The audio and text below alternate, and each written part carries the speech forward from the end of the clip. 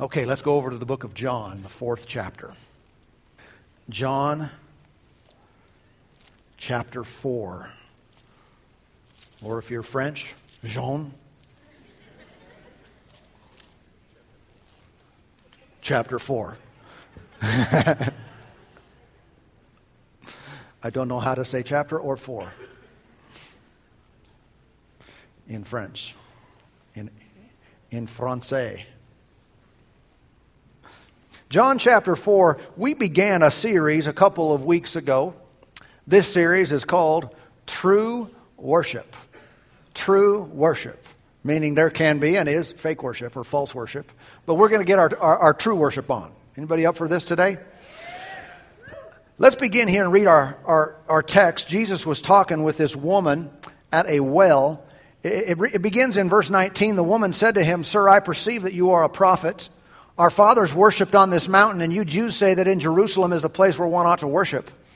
Jesus said to her, "Woman, believe me, the hour is coming when you will neither on this mountain nor in Jerusalem worship the Father. You worship what you do not know. We know what we worship, for salvation is of the Jews. But the hour is coming, and now is, when the true worshipers will worship the Father in spirit and truth, for the Father is seeking such to worship Him. God is spirit, and those who worship Him must worship in spirit and in truth." And so we can see what the Lord is communicating to her about her ignorance and misunderstanding of what true worship is. He was basically saying that, as far as going back, you were wrong, the Jews were right, as far as this mountain or in Jerusalem.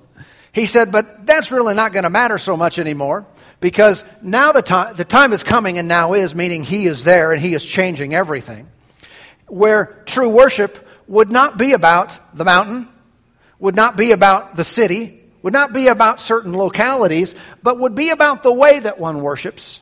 And the location, if anything, references the spirit of man. You're going to worship me in spirit. You're going to worship the Father in spirit. And so it's not about where you go, per se, but it is about your relationship with the Father. Everybody with me today? Now, I know sometimes we probably get this wrong even in our own lives. Many of you. Many people in our world today, if someone asks them, "So, where do you worship?" Many would answer that with the name of their church. "Well, I worship at Life Church." Well, what that does is says to me that you think like this woman. You think pre-Christ. You think about this relationship and this worship experience incorrectly. You don't like me saying that right off from the beginning, do you? Just right from the beginning, tell me where I'm wrong. Well, listen, it's not necessarily about that being incorrect that we do worship here together and that we worship in certain locations. But if that's the definition, and if that's the extent of what worship is to me and my practice and my involvement in it, then absolutely I'm wrong. I have an Old Testament mindset. I've got to go here to worship. I've got to go there to worship. No, I just have to worship in here. I need to worship in the Spirit. And where can I do that? Where ought I to do that?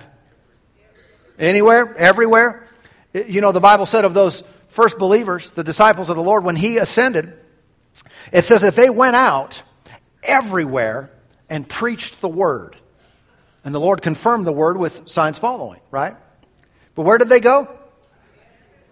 They went everywhere. They didn't just go to church to preach. They went everywhere to preach. Where did the Lord work with them? He worked with them everywhere. Well, why is that? Well, because He's everywhere. You know, even Paul wrote to Timothy. And he said, "I desire that men everywhere would lift up holy hands." Would pray everywhere. They would lift up holy hands without wrath and doubting.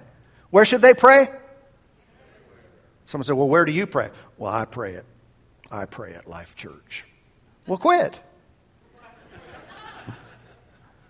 What do I mean by that? Well, quit just praying here. Quit just worshiping here. Let worship be your life. And this is a picture. You can see what Jesus is saying here about these things, that it's not just about a location. It's not just to be an event. It is to be a lifestyle. It is to be everywhere we go. Praise the Lord. You know, I don't want to be one who's praising God at church and cussing God on the job. Huh? Because He's not more here than He is there. He's everywhere. And sometimes the trouble people have is an inconsistency of a lifestyle of worship. And they just get their worship on from time to time. And then they go back to themselves. And they go back to life.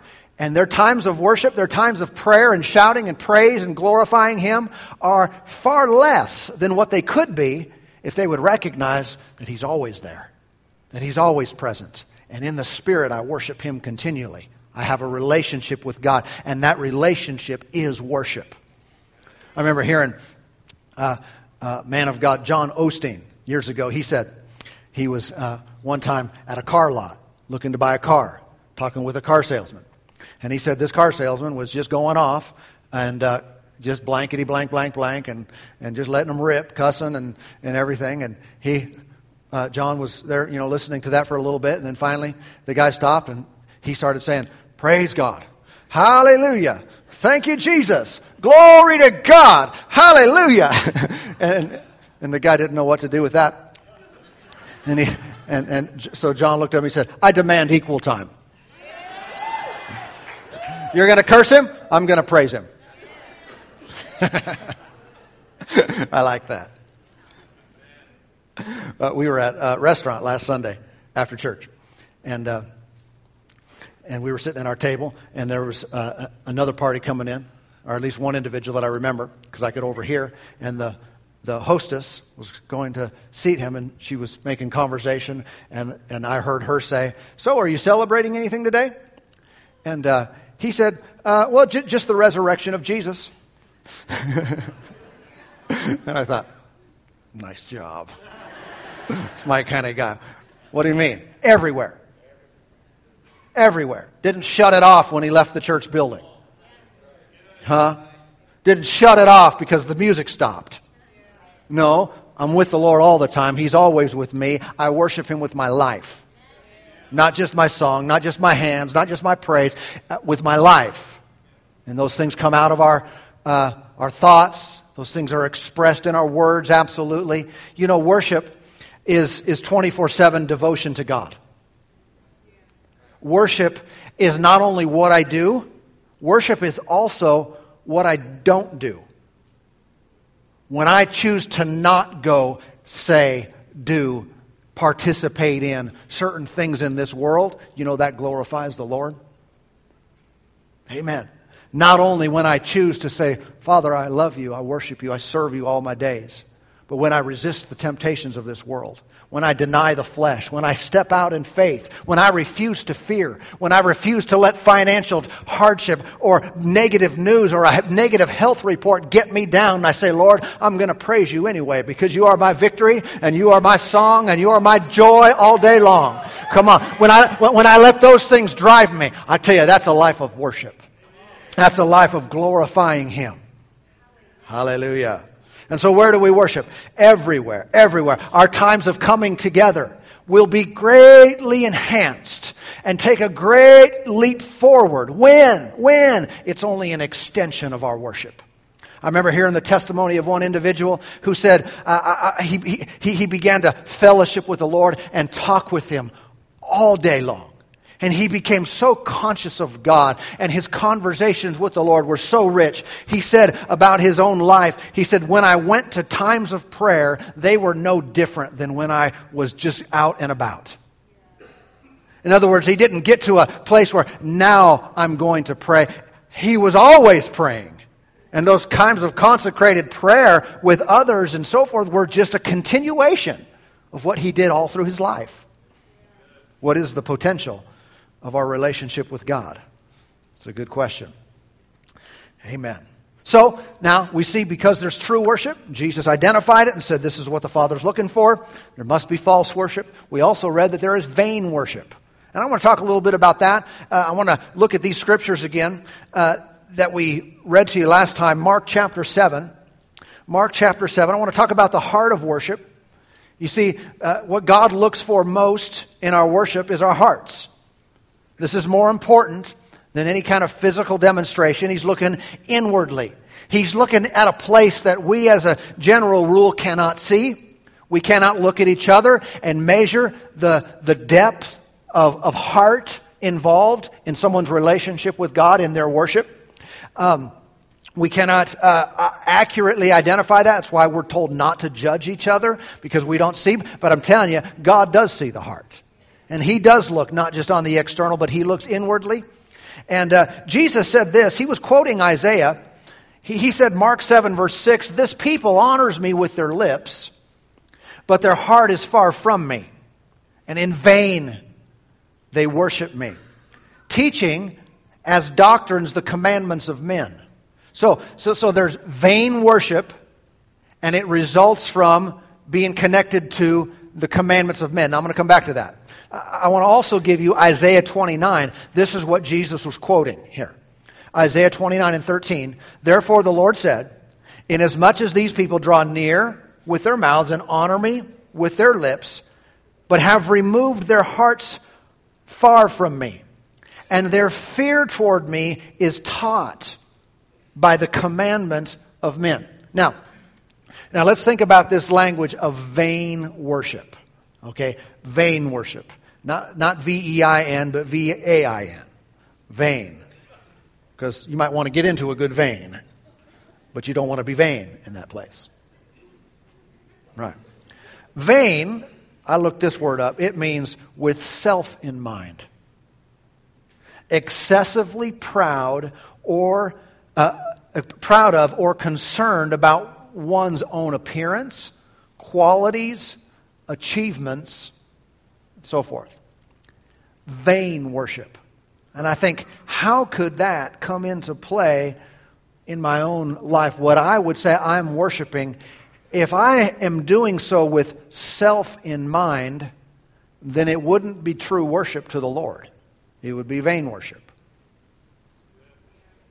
Many people, I'm going to put this in 3 categories right here. Many people attempt to worship God, number 1, the way man has said, according to their tradition. Okay, again, fearing the commandments of men. We're getting this from these verses. The way that man has said to do it. Tradition. Now, tradition is not always bad. Some traditions can be very good. But how many know when traditions displace the commands of God, the ways of God, the Word of God, then they become a problem. Right? And lest any of us think that this only applies to other people, there are traditions in church denominations. There are traditions in charismatic circles.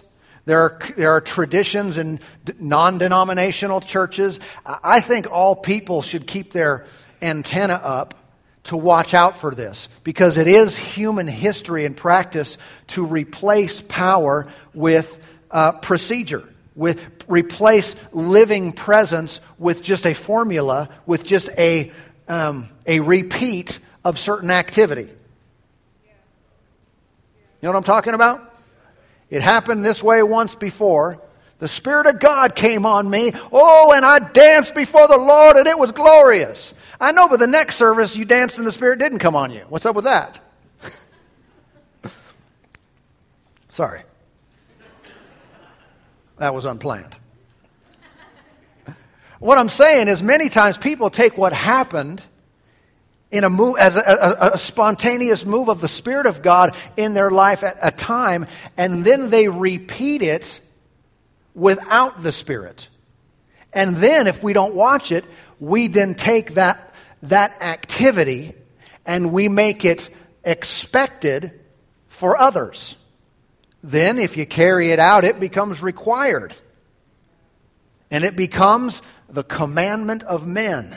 And then those who follow that commandment of men feel like they are doing business with God, and their relationship with God is great, and it's all based on some outward thing that lacks heart and it lacks Spirit involvement.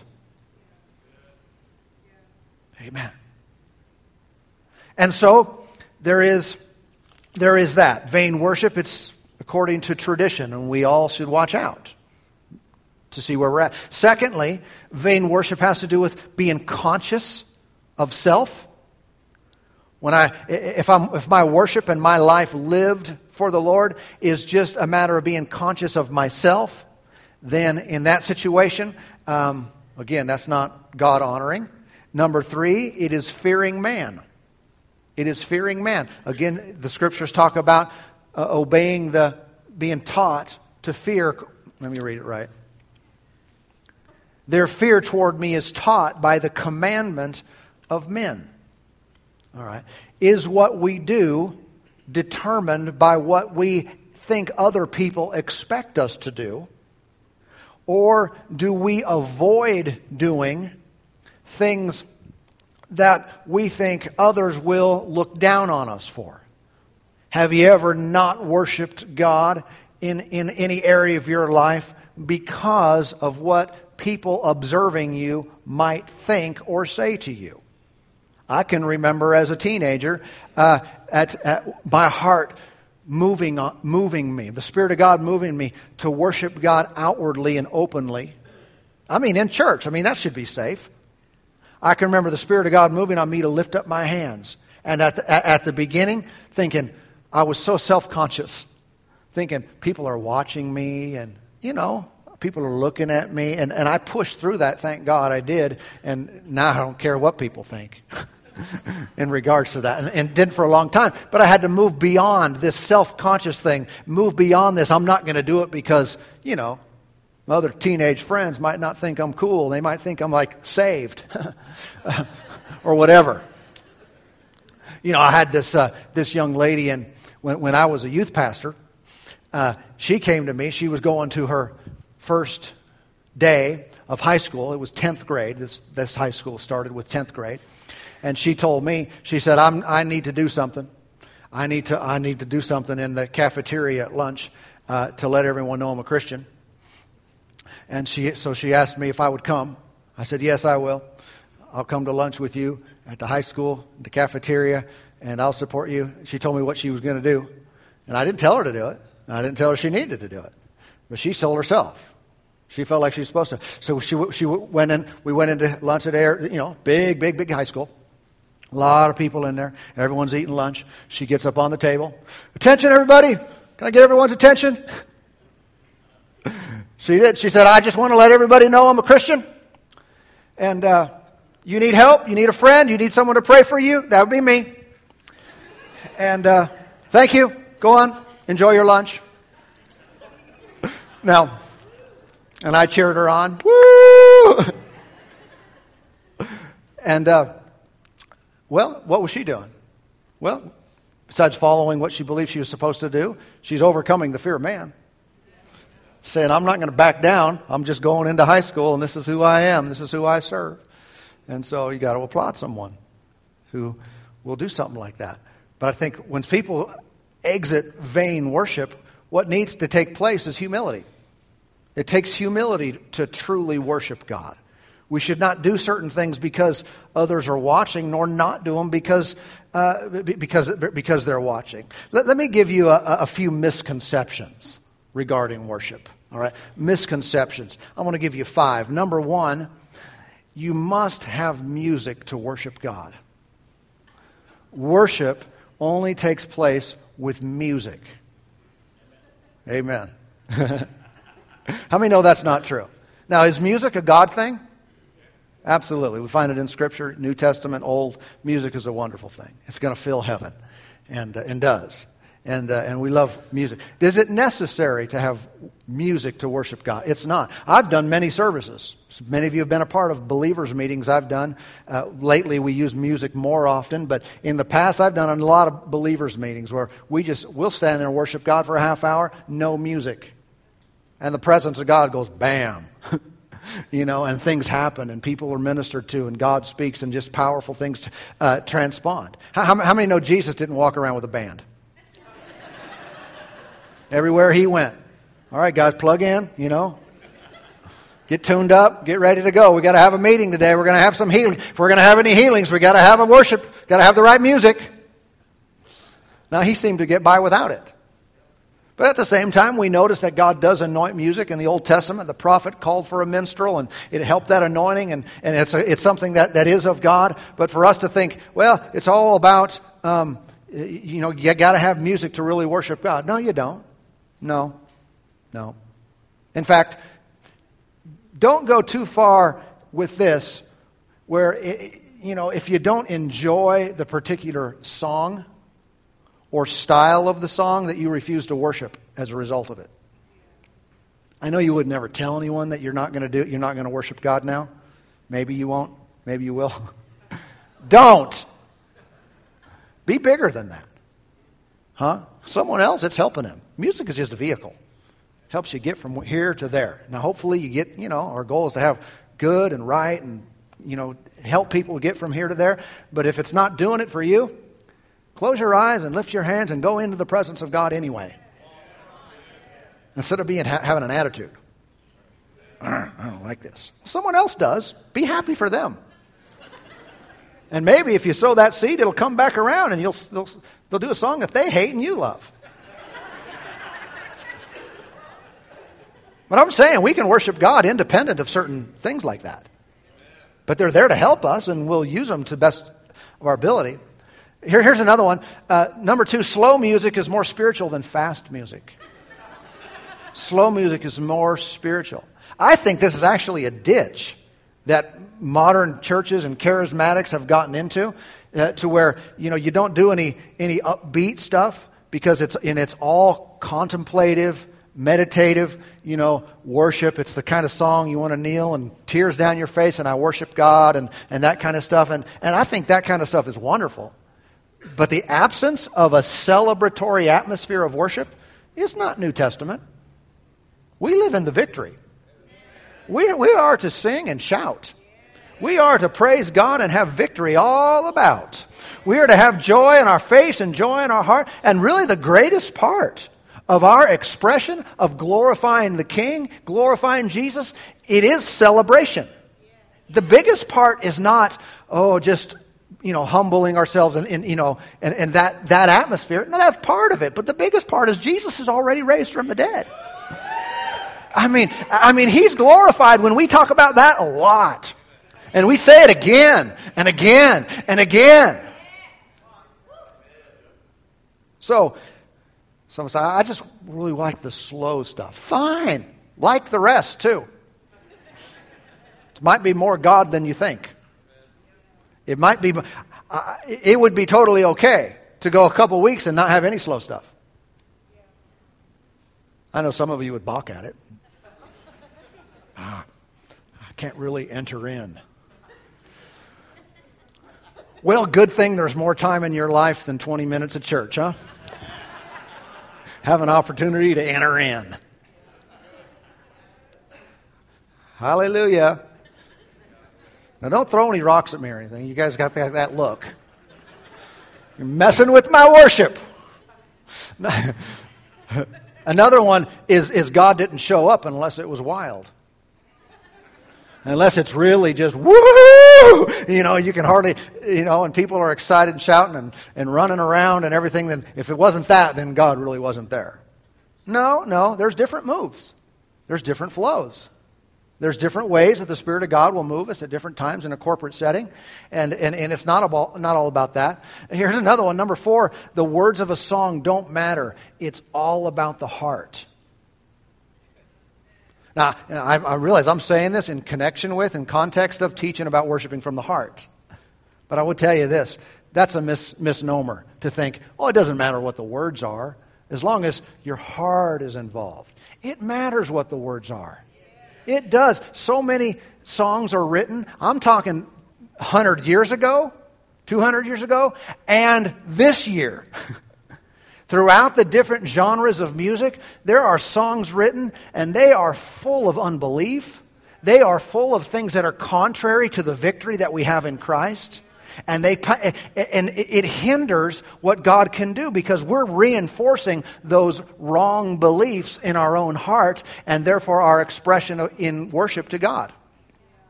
So it does.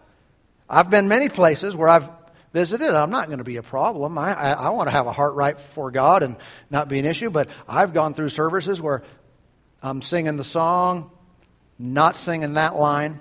I'll sing the next line.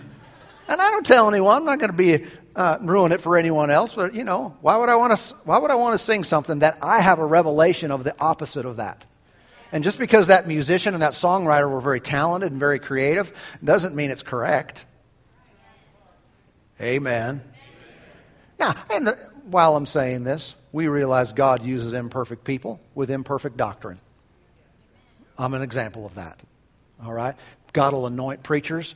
They don't say everything right. Because they don't know everything. No one knows everything. No one's right about everything. And so I'm not going to let this be the hobby horse that we just live on.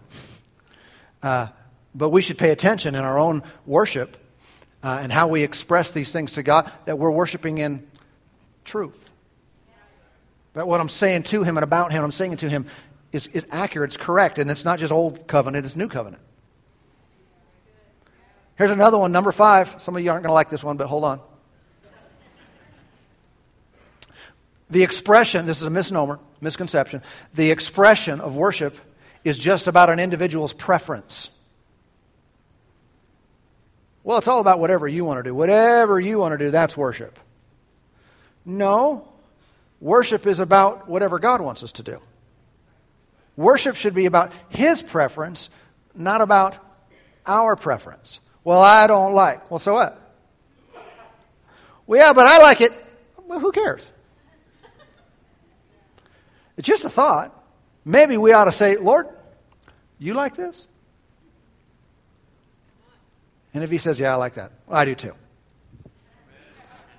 Well, that's not really my style. You like it, Lord? Yep, that's my style. In other words, we're quick to adapt. Whenever we find out we're going contrary to the Lord in any way, we adapt to Him. Hallelujah. And so, sometimes people say, well, I just believe that everything is worship.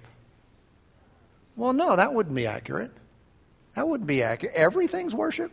No, not everything is worship. The Lord never said that. I should worship everywhere and with my whole life. But if I want to do things that are pleasing to Him, I should get His mind on the subject. Lord, what do you like? What do you want? Well, I just think whatever someone will, however they can express themselves.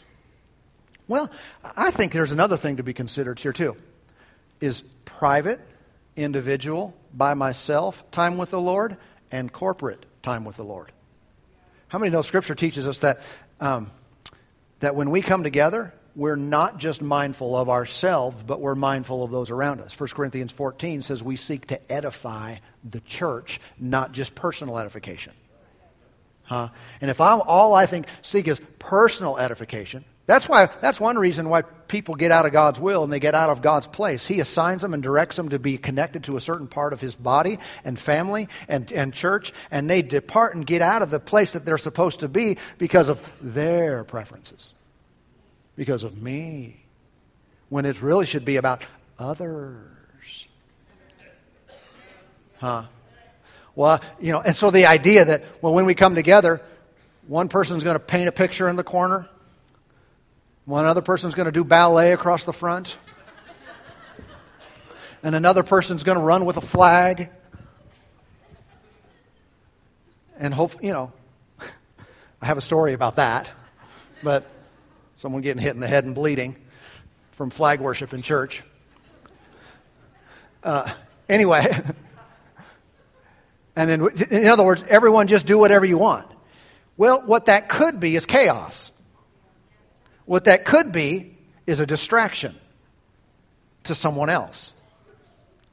I'm kind of going further than I want here, but I think it could be a distraction when Susie Charismatic goes off shrilling in other tongues next to the guy who's had his first time in church. Woo! And she's just feeling it, though. And the person who's first time came to church thinking, what did I get myself into? And when the altar call comes around, they're just trying to recover. Everybody okay so far? You have to love me because it's required. You're not saved if you don't. So I don't want to come with the attitude that, well, we're in here, everything, which is whatever I want to do. No, whatever glorifies Him, and really in a corporate setting is then not a distraction to other people, but is helping them at the same time to meet with the Lord. Praise the Lord. And so there's an anointing on different expressions of worship, no doubt. We see a lot of them in Scripture. We have testimony after testimony of people in here being healed as they worship God. I mean, nothing called out, nothing said, nothing prayed for. Just glorify the Lord, worship God. And they come up and their pains are gone. And their bodies are well. And things are changing. Isn't it a good thing? I mean, God gets involved with this. He absolutely does. I want to give you a couple scriptures about the heart. 1 Samuel chapter 16 and verse 7 reads this way. For the Lord does not see as man sees, for man looks at the outward appearance, but the Lord looks at the heart. Man looks outward. The Lord looks where? Heart. That's talking about then David, who was anointed king. And it says, it's referenced in Acts 13 and 22. I have found David, the son of Jesse, a man after my own heart, who will do all my will. I think the Lord is still looking for that. He's still, bottom line, it's not the focus is not on the outward. The focus is on the inward. The focus is on what's going on inside of you as you live your life. As we worship like this, as we worship in a corporate setting, absolutely. What's going on the inside, on your job and in your marriage and in wherever you go? What's going on the inside? Are you a heart person? Your heart is after God. Is it possible to have a right heart and wrong actions? And then flip that around. Is it possible to have right actions with a wrong heart? Both of these are true. In fact, let me give you two scriptures. You can turn or just jot these down for your reference. Two things that show this very thing. It's 1 Kings 5 and 14. Talking about Asa. Asa was a king, a good king. Said, but the high places, talking about his life. Now, the high places were not removed. Now, those had to do with idol worship, and they were bad. But during his reign, during his life, the high places were what? Not removed. Nevertheless, Asa's heart was perfect with the Lord all his days. Now, that's interesting. He didn't do everything right, didn't take care of everything, but his heart was right. Who made that call? That's what God said about him. Others may not have said it, I don't know. But God said, his heart is right with me.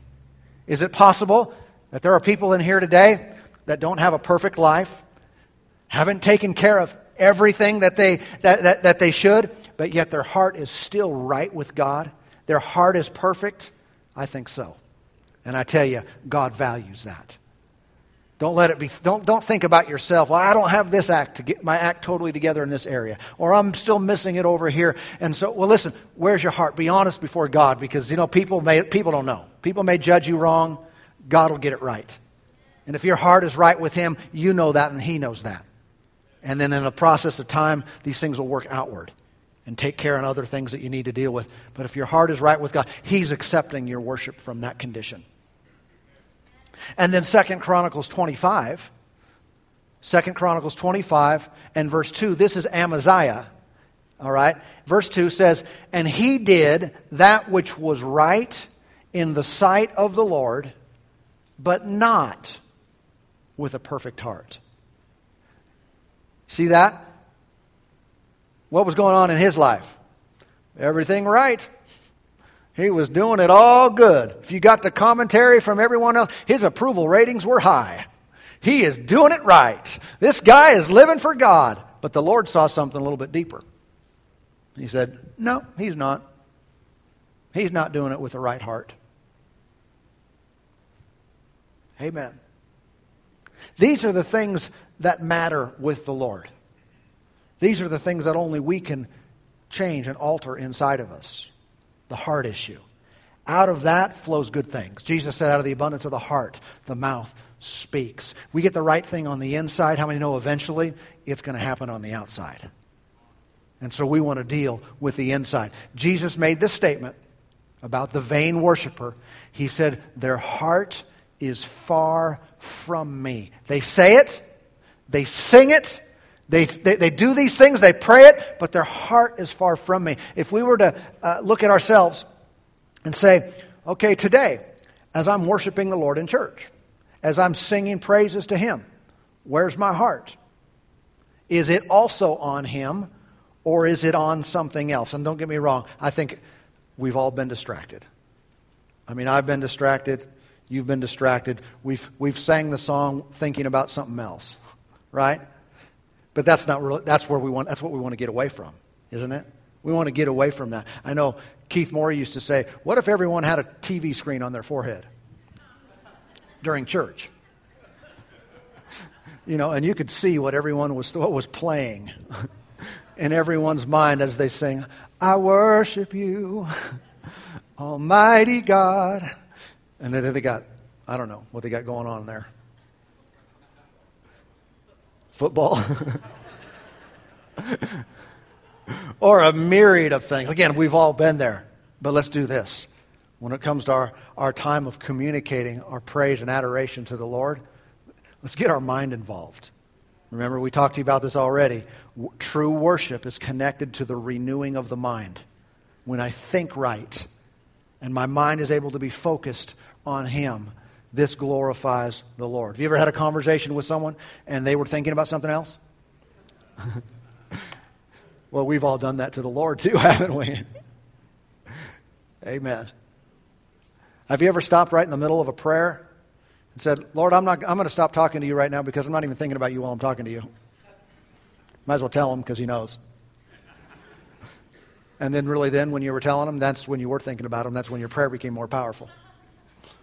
You know, and sometimes, you know, you find yourself, you just want to bam, bam, just slap yourself upside the head and say, knock it off. You're worshiping God now. Now get in here.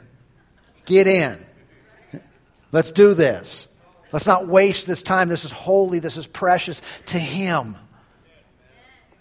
God's looking for the heart of worship. That's motive. That's intent. That's honor. It's also focus. And I think when we got it going on right there, that's when good things happen. Praise God. Praise God. Father, we love you today. We're so thankful for your Spirit working in us and through us, around us, everywhere. Lord, you're all around us. Thank you for your presence. Your presence both here now in this building. Lord, as we go, as we live our lives, we thank you for your presence. We seek to live our lives as an offering presented to you, to worship you in spirit and truth. Father, I thank you for all the hearts here today, genuine, authentic hearts that are here because they desire you, to glorify you, to live for you. They're looking to you for help and answers in time of need. Father, thank you for working in us now, that you may then from that point work through us. I pray and ask that each one would hear your voice, have an experience with you, and out of that place, they'd represent you well. Father, thank you for touching our hearts today and working in our midst. Thank you for bodies being healed, minds being restored, marriages coming back together, addictions being broken, the unemployed getting jobs. Thank you for prosperity and abundance. Lord, you're merciful and you're kind and you're gracious to all who would call on you. We call upon your name today and we are saved. We thank you for helping us. Be glorified in our lives in Jesus' name. Amen. Amen.